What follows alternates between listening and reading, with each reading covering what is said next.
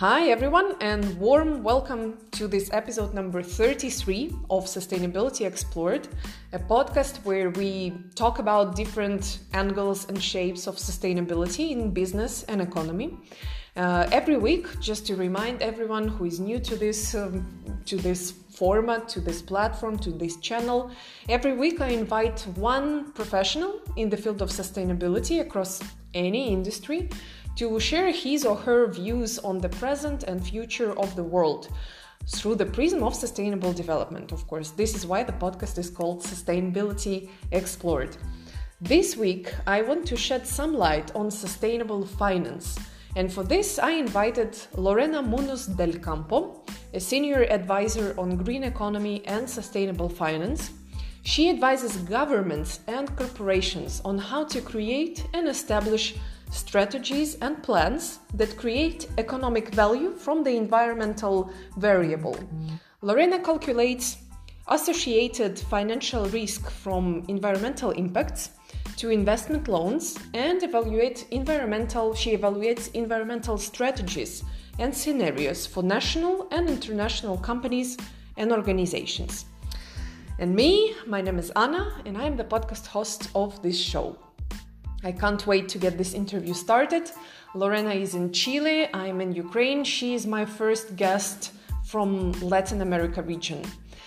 Join our discussion to learn how environment and finance dance together, where it is smart to invest these days.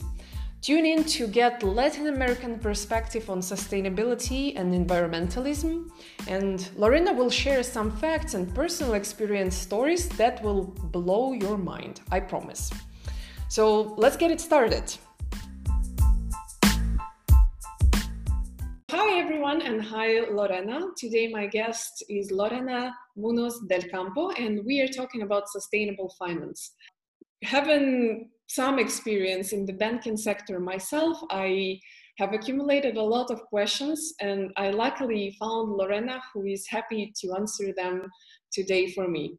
So the topic is sustainable finance, and in particular we will touch a lot of financial institutions questions, issues, behavior in regards with sustainability. So Lorena, the stage goes to you. Please introduce yourself for the listeners a bit more and tell us what we're busy with today.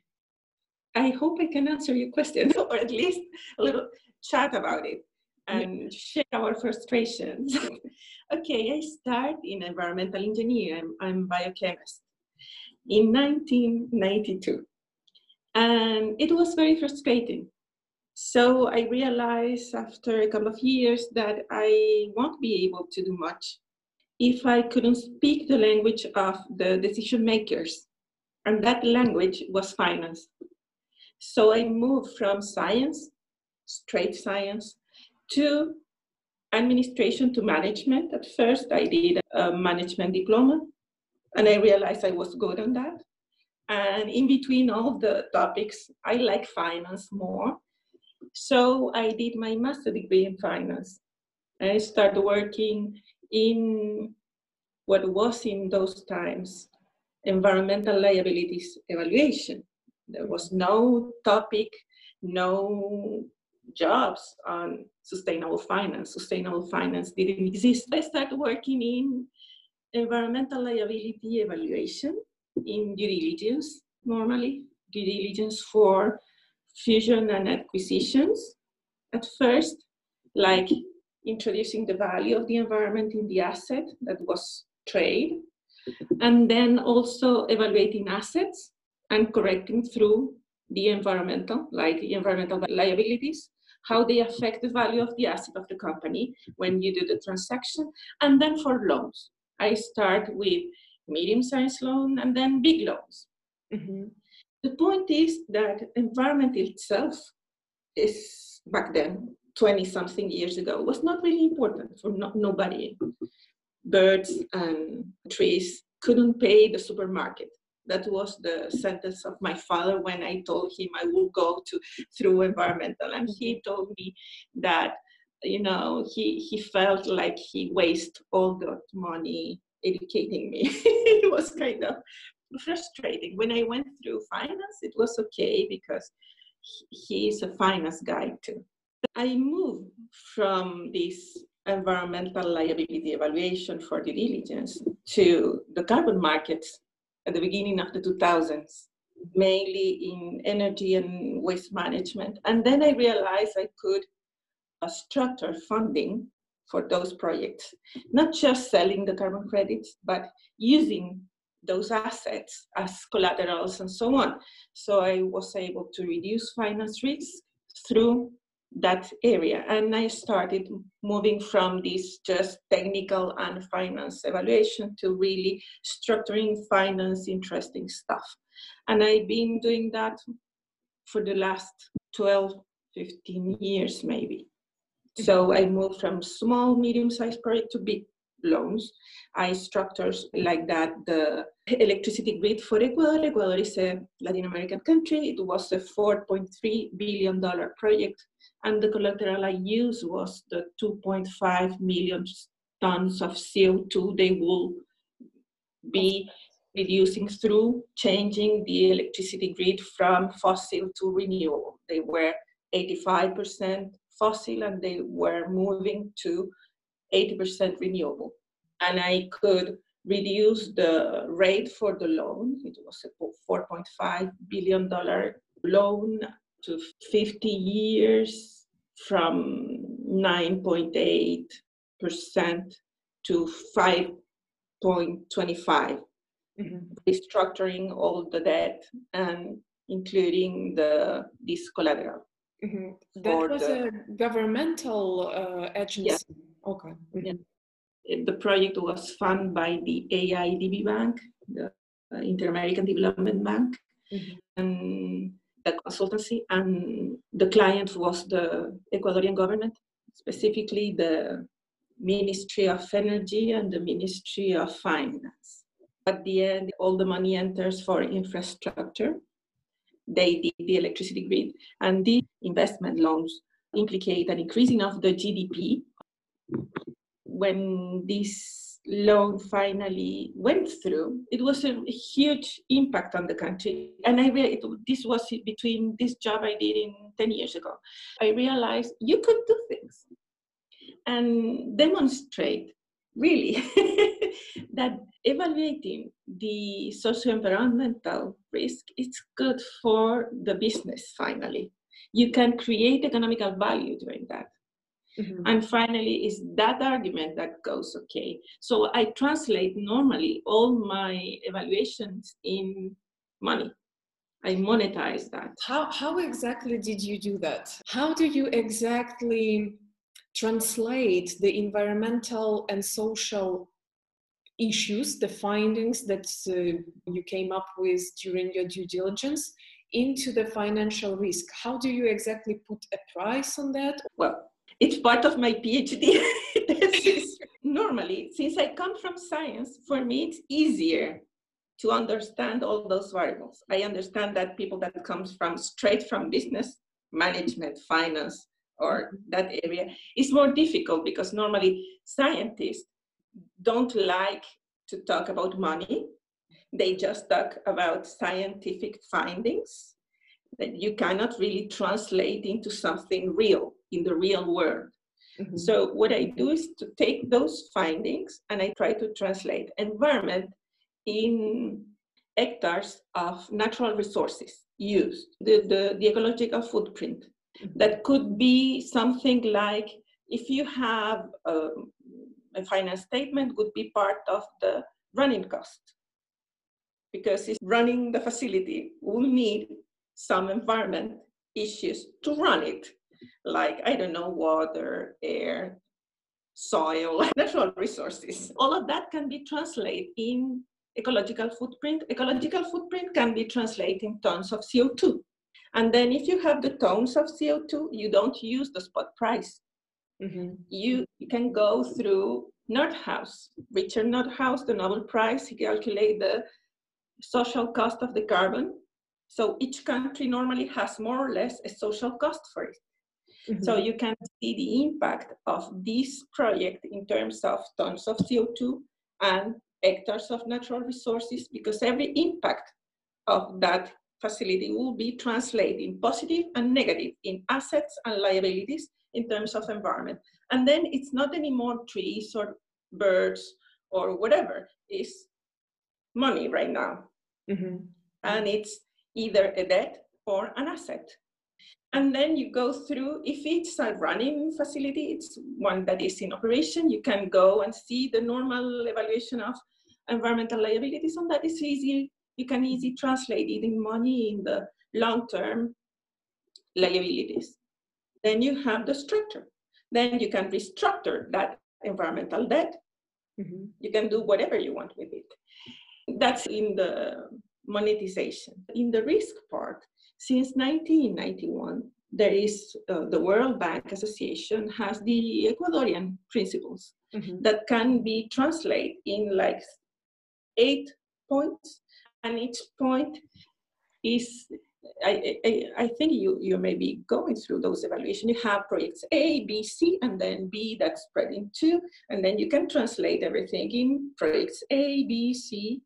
Value of risk, highest. The value of risk, and then you have the risk beta for environment, and you can include it in the rate of the loan.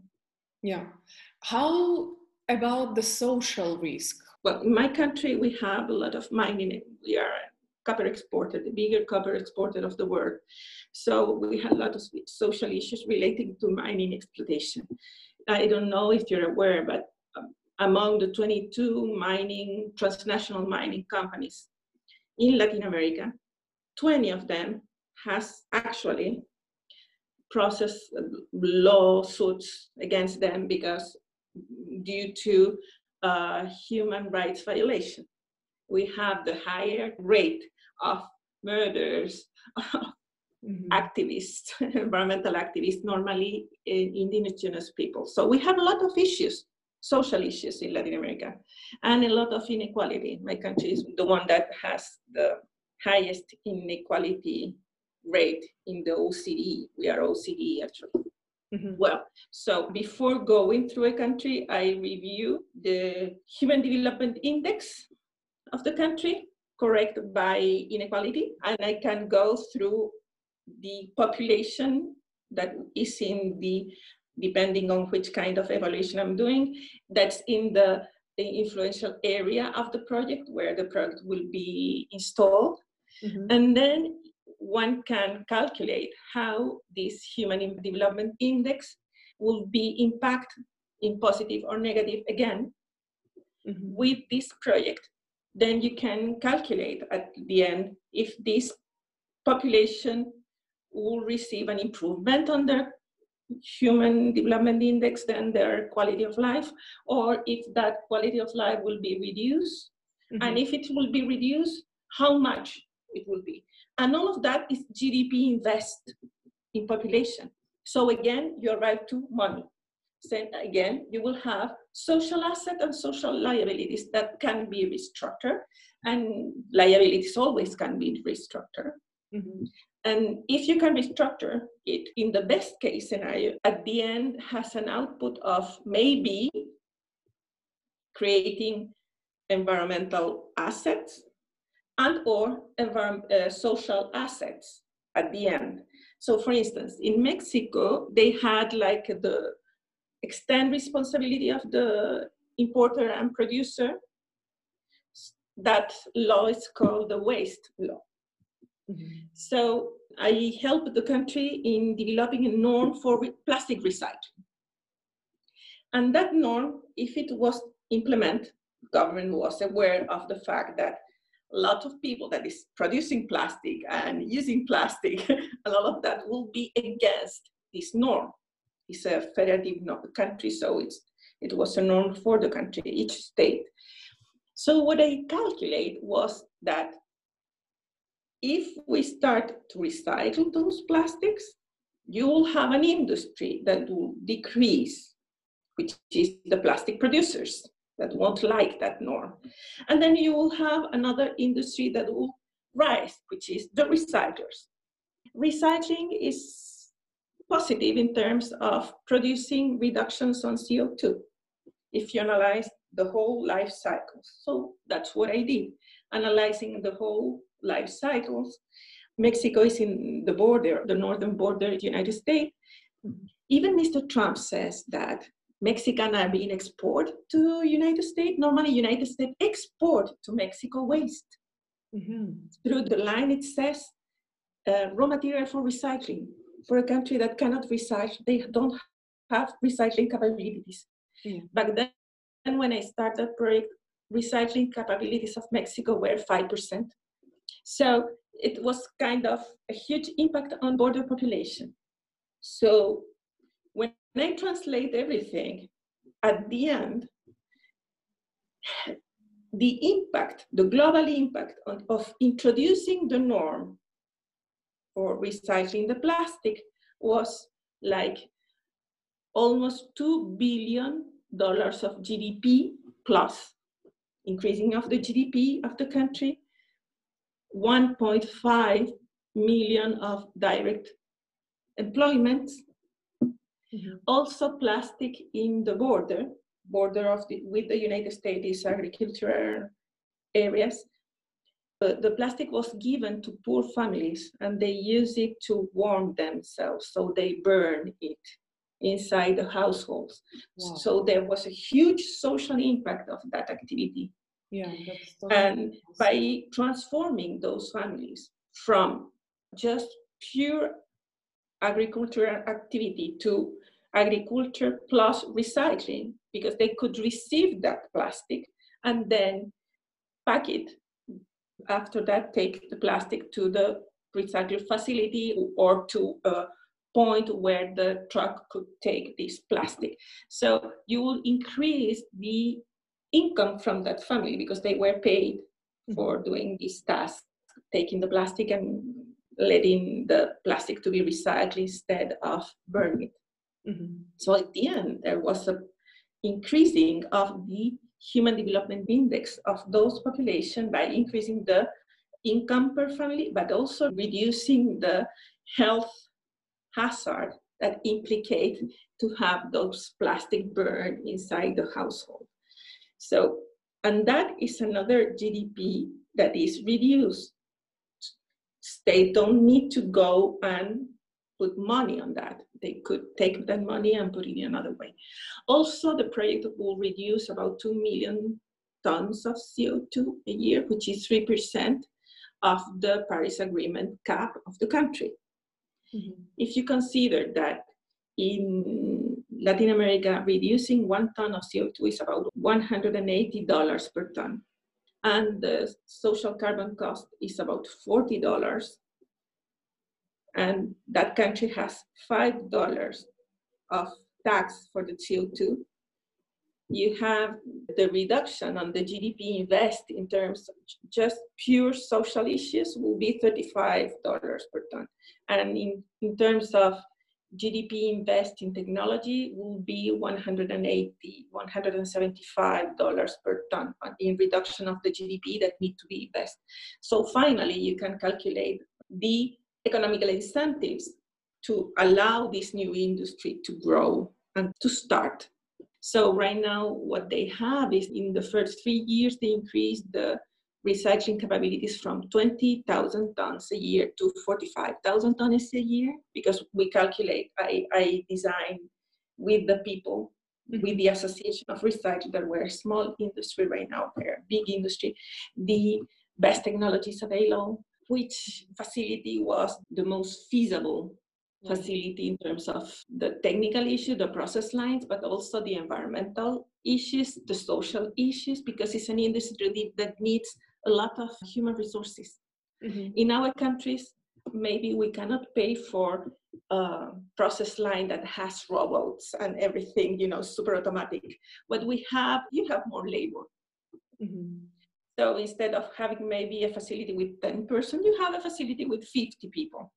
And in the border area, where there is a lot of issues with cartels and all of that, and you have mostly even towns of just women that were left behind or their men that went to United States to find, the American dream.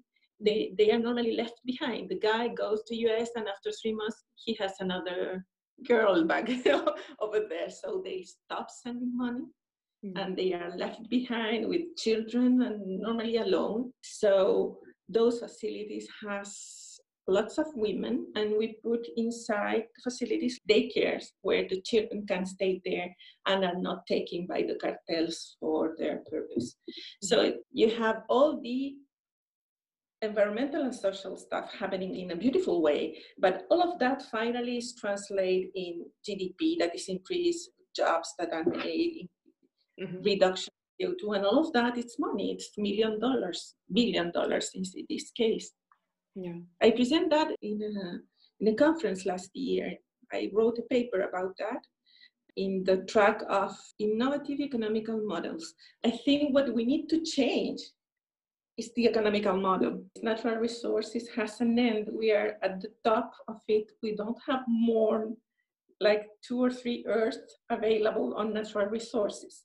Since right now, natural resources are not fully available for any of the initiative human can have, I think what we need to start to do is to calculate those issues properly.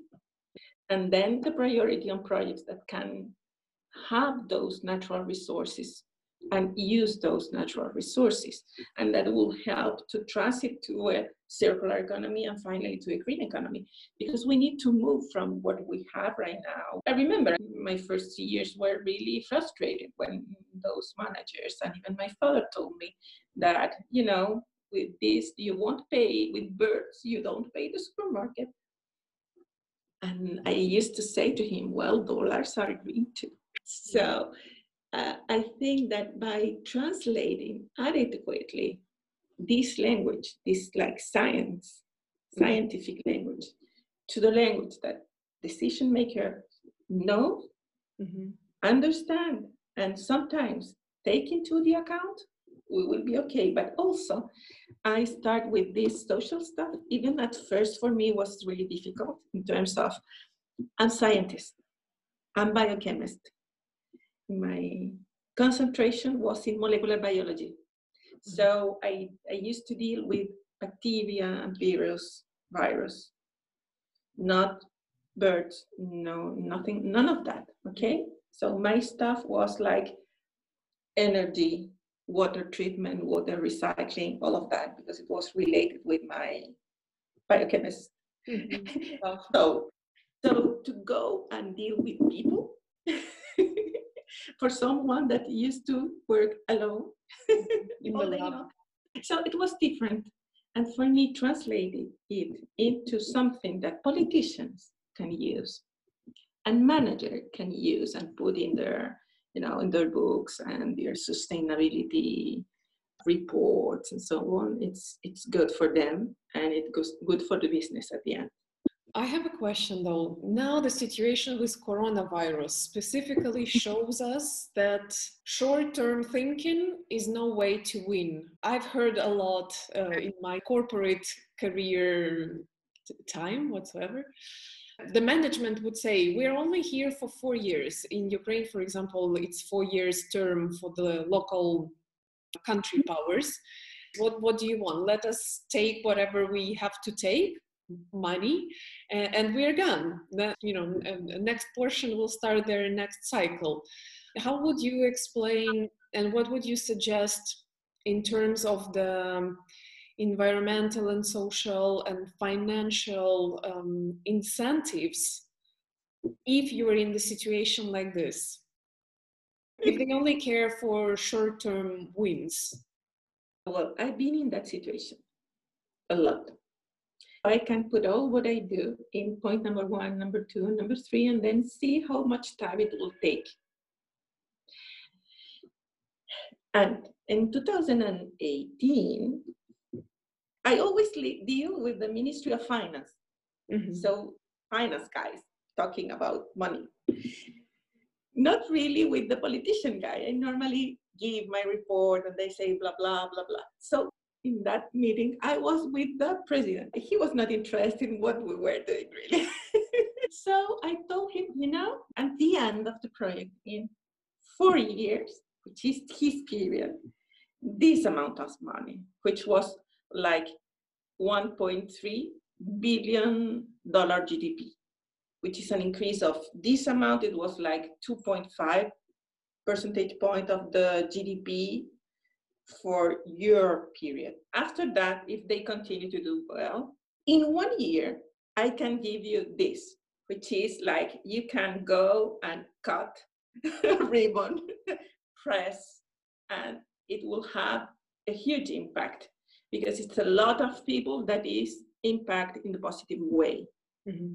And then in the second year, I can give you this part of the project.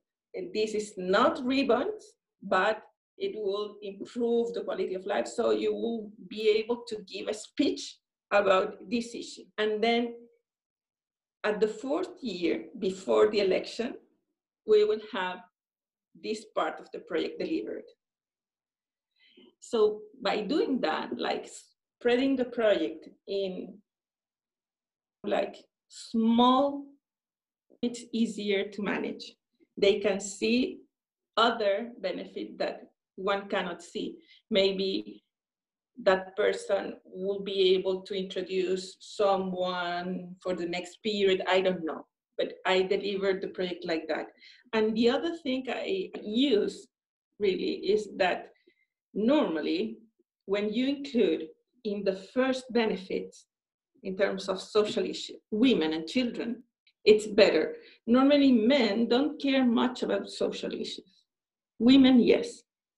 So if you do good to children, you will have 50% of the people that is voting actually voting for you. And women always remember when you do good to a child or when you do wrong to a child.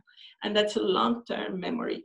And that's what I used in that moment. But I didn't use that in Ecuador. In Ecuador was the poor sector of the economy. I used part of the income that would be arriving to the country in order to reduce the electricity bill for poor families. And it was a long-term low tariff for them.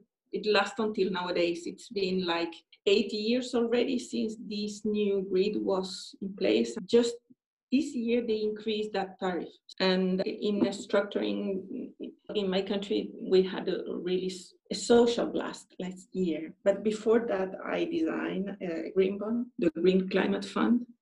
Yeah, that's something I wanted to ask you. Can you give me more details about this green bond? Whose idea was it and what exactly is inside of that? The real life was, I was here at home. It was last year. It was the Latin American Reconstruction Bank and the AIDB that give money to my country in order to develop something. I don't know if you're aware that COP25 were supposed to happen in my country. And in order to be able to show something, those banks give some money in order to have a consultancy and do something. Nobody knew how to do it. So they decided to do something in renewables. The politicians always, when they think in sustainability, they think in a solar panel. To see the market in terms of energy, they want it in renewables. And 60% of the market is medium classes and lower income families that are out of the social security policies. They don't receive anything, no money for them, just they need to fight for themselves. And then 60% of that market is also 60% of the households of the country. And I designed some finance instrument that will go from that money that will arrive to the country to the banks as warranties, collateral for credit. So if you receive one, you can have like 10 in terms of loans given. But also, it was really interesting. I had fun doing that. I did revolving credits. So in real terms, I multiply the money like by 50, what we receive. Yeah, by doing like a really interesting model, a finance model. Well, one of the issues was that our institutional framework is not prepared for such stuff. So I needed to go through some institutions that already exist in the country that were not really the government. So the government, the Ministry of Finance will not be receiving that money. That was one issue. They didn't want that. But finally, they accepted because it was a huge stuff to promote. I did the 5 finance instruments, like collateral for housing, including solar panels, improving the walls and windows in order to reduce the thermal energy use in winters, and also for small and medium-sized companies, cooperatives, schools. Also, this one is really interesting because I did part of the money, I use it in collateral for startups. So you could develop brokers that will analyze projects and make like portfolios of projects. So they would apply to this money to banks as collateral. So other investors will be interested in coming and investing in those projects, so you can multiply it. That's the one I like because it's the long-term stuff. You start the development of a finance market for startups and innovation for these specific projects, which is really interesting. So I delivered my report on April 14, and then I took like 2 months explaining to the Ministry of Finance how it will work in terms of, first, the environment, then the people. Those people exist really. There is people in my country that don't have money to do this. So, and then how it worked in terms of finance, how it was evaluated, how the rate of the loan, the rate of the money that was incoming, that would enter from the GCF, and then how it will enter to the banks, how the banks will be returning the money back, and how it will go back, because it's kind of a soft loan. Okay, it's not really money for free. We are OECD. We are not a subject of free money. We need to return it. So how was the rates for each one of the instruments? How was the project finance model? It was really interesting. The bond was in September, I remember, when they did all the marketing for it. And then the first finance instrument was ready for the market in January this year. So it was really fast. In 2 words, would you explain how does the green bond work exactly? What it is in terms of financial instrument? So you buy a paper that is a bond with the obligation to use it on a specific project that has to be something that you just named, alternative energy. In 2 words, it's a project finance. When you design a project finance is what you design when you have, for instance, a facility like, I don't know, a new mining exploitation, and the owners of this mining goes to a bank, and then they present the project, and they present like 10 pages with all the aspects of the projects in it, which is permits, the institutional framework, the risk, environmental risk, social risk, finance risk, and then you present it. If it's approved, in terms when you have a mining exploitation, you will receive the money to do it. And the project itself is the warranty for the loan. Okay, so this project finance document need to have whatever a finance analyst will need. This is the same. So you need to translate what we were talking before. All the social issues, all the environmental issues are finally translated into money, are monetized. I know that normally people have like some issues in terms of translating birds and trees, and also it's worse when you say you're translating people's lives into money. I know it, but that's the language in today's world. So if we want to transit from this world where everything can be put in money, in dollars, or in euros to a world where a person, it's important because it's a person, and a bird, it's important because it's a bird, and it's part, and we are both part of an environment. Mm-hmm. We need to start speaking the language that people understand. Yeah. So what this is a finance project. Everything is monetized, and everything is translating finance risk. So part of the risk will be social, part of the risk will be environment, and part of the risk will be the economy and finance. Mm-hmm. And all of that is in one rate. And part of the benefit will be the increasing of the human development index of those people. Those people, by this project, can change their lives. And also, you have like 2.5 million tons of CO2 reduced. So it's a huge environmental impact too. But at the end, what the banks or every finance institution will see is the rate and the internal return rate for their investment, the equity IRR.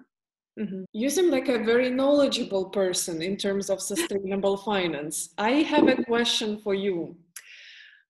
Where would you say it is wise to invest in today? Which sphere, which area of economy? I was asked the same question last week. I don't know why people is asking for that. But, you know, what I've been sensing in the market. Right now, what we have is a crisis. Okay, crises are good opportunities. In real terms, what we're seeing is that the market is correcting, because in the past, what we had is an overprice for assets. In terms of, if you see United States, part of the effect is the virus, the coronavirus pandemic. But part of the effect is that you already had an overvaluation of the assets. So the market is correcting to the lower price itself. Market always correct. And that phenomenon is not just in the United States. You're having the same phenomena in different parts of the world. And for me, it's the same crisis than 2008 that it's happening. Correction was not made at the point of the crisis, but it's been made all over the years. That's one point. Second point, European Union is, beside giving lots of money for the people, all the industries and banks and everything, is promoting a fund to help circular economy implementation. Yeah. So what shows you is that the money that will be delivered to the market, it's money to save what is sustainable. Circular economy for politician and bank is kind of recycling. It's not really circular economy. But what one can see is there is a movement. One of my professors in the master, I did my master in finance, and the director of the market was the project that gave the lecture in stock markets. I remember asking him a question about all this environmental stuff that goes through IFRS, the International Framework Registration System. Mm-hmm. And he said, well, I don't know, Lorena, people like you that are experts in environment will give us a number and we will correct the stock market. And I said, okay. And he told me sometimes a company value is better for the investor when the company is dead instead of alive. You have go hard sometimes. And as my professor said, sometimes you need to be compassionate, let someone die. And at this moment, I think that it will be the moment to see what we will be saving, at what cost, and to let some industry die. All what is fossil finally will die anyway. And right now, for instance, Germany has 50% of renewables, and Costa Rica, I think it's 80-something% of renewable models for investment should go through that finance instrument I design. I think that if you have money, or if you're a good finance person, that can understand the social and the environmental risk start developing portfolios, or maybe like investment portfolios, or I don't know, innovative projects, or innovative industry, or sustainable industry, but investment portfolios, and start speaking the language of finance to investors will be a good move in this moment, because those investments are really socially sustainable, environmentally sustainable, but also economically sustainable. Triple bottom line, essentially. Mm-hmm. Yeah. So I think it's a good way to go through. Right now, the problem is that normally brokers do not understand the environment, and they treat the same way what is green, deep green, light green, and paint green. So we need to start doing the difference. So if you can calculate and see, well, this environmental risk is 1, this one 2, this one 3, this one 4, to make the difference, to show them green is different. What I told that person that asked me, I said, well, if you're an investor, start digging in the sustainability report, but not in the part where they say, we gave to, I don't know, libraries, to see what are they doing with their energy, with their water, and with their lands. Mm-hmm. And start in your mind focusing in those areas that are really the sustainable, the environmental sustainability. And also if they have agreements with their communities. How are their relations with the communities, if they have agreements, if they have policies to help them, etc. Because those companies won't have problems with the community, even if they have problems, really, accidents or whatever. And they won't have problems with the national authorities in terms of the environment. So I think that's the good way to start looking for, as investor, to a more greener world. Mm-hmm. Right. Probably the last question for now. It's very interesting to talk to you. You have mentioned many times during this conversation the issue of language. The environmental or sustainability specialists have to take into account and translate their scientific world into the world of finance and economy. What would be the piece of advice you could give to train that skill? Is this a certain book you would suggest to read, or a certain type of education to go through, a course, something that will help sustainability professional to put themselves on the rails of the world out there? First of all, when you come to this earth, everybody has some skills, and part of the scientist's skills is to question everything and to think alone. So it's very difficult to a scientist to go to the world and speak to normal people, because they normally do not speak to normal people. Mm-hmm. Okay, so to lose the fear of going to the world is really hard. I normally see that it's easier to have someone that can do that job, to go and speak to the world. It's really difficult for a scientist to do that. Mm-hmm. But if they can lose that fear, I remember in 2007 or 8, I gave a class for environmental engineers. It was kind of one of those courses you take during the summer, and it was in green economy. So I explained them how to translate it, how to do the translation, because for scientists, everything is important, and it's really difficult to choose what to take and translate everything. It's not feasible. Mm-hmm.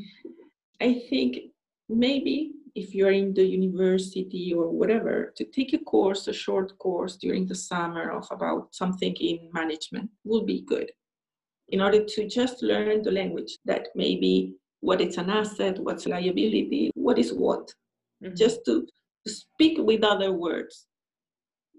Part of what we are is the words we use. Words create reality. So to change the words, to learn that the best two parts of a report for a decision maker is the introduction, 1 page, and the conclusion, another page. And then the rest of the report won't be ever read by that person. So that report is important because other people will read it and will explain that to the decision makers. So the conclusion part is really the important part of the report. And it's 1 page. And that page needs to have everything that person can understand. And they understand money. They don't understand anything else. Okay? And if you're already in the market and you're already working, you can go and see there is a lot of information today in the internet. So you can go through a general management course. People have different capabilities. Some ones are good in marketing. So you can see green marketing and you will translate whatever you do in terms of green marketing. Other people are good in finance and can go and maybe take a short course in personal finance. And money is money. The point is, normally, I've seen that in the past, people have feelings, different feelings, when it takes to money. When they are talking about money, it's kind of, they feel stuff. I don't feel anything, money is money. So take the emotions aside when you're speaking about money.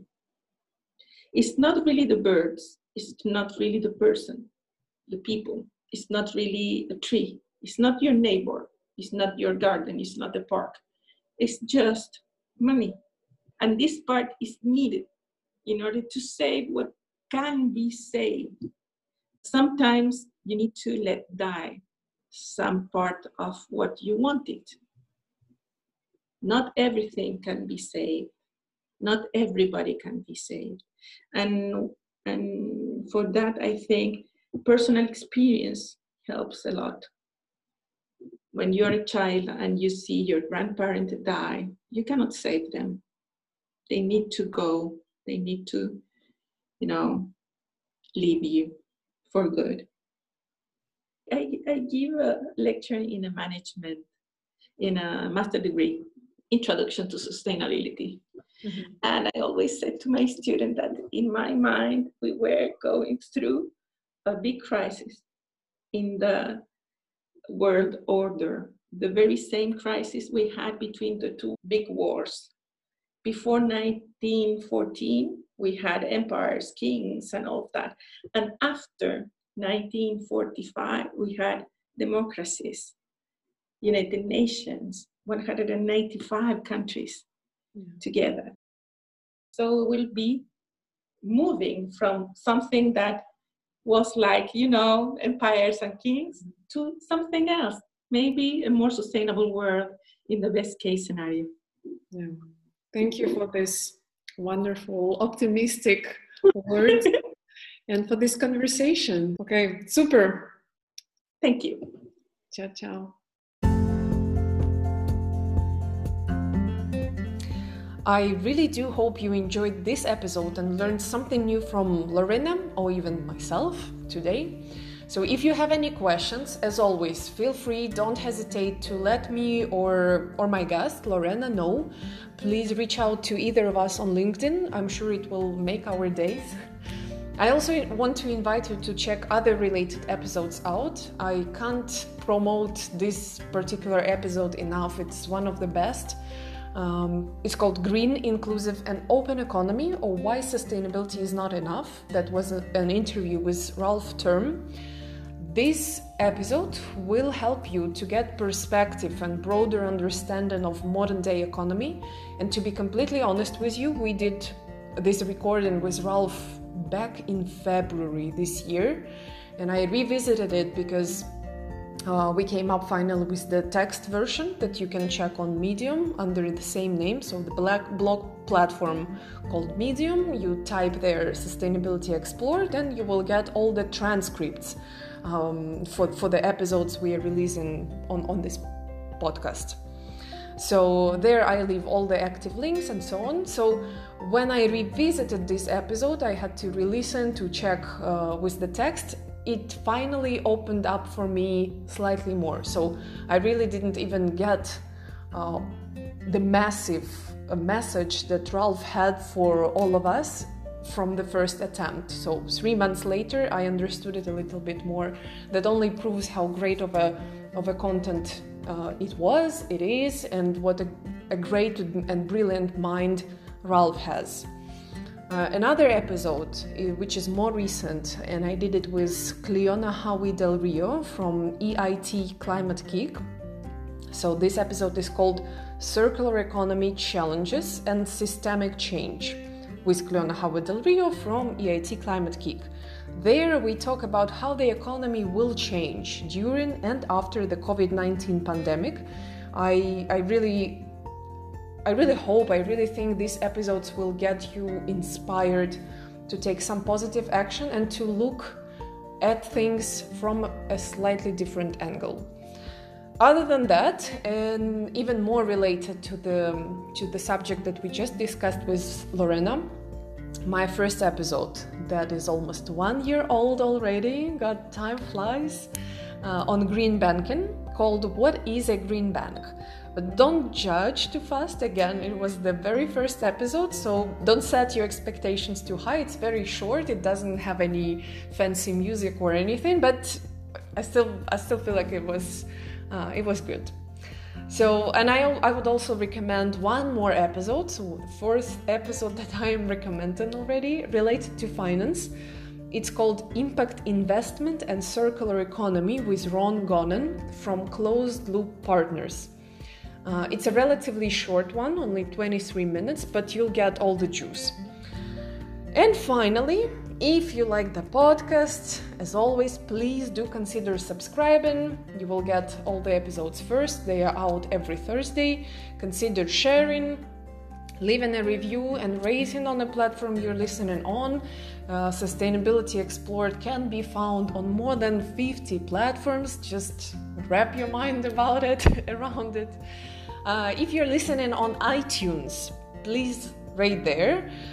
If you are listening on any other platform, I cordially invite you to check our Podchaser page and leave a comment there or review. I reply each and every one personally. The podcast is for its listeners, so by taking your time to leave a review, you help more listeners, more audience to discover it. Thank you again for listening, for being with us today, and until next time, next Thursday, take care, stay tuned, stay healthy, and stay home until the lockdown in your area is over, I hope, very soon. Ciao, ciao!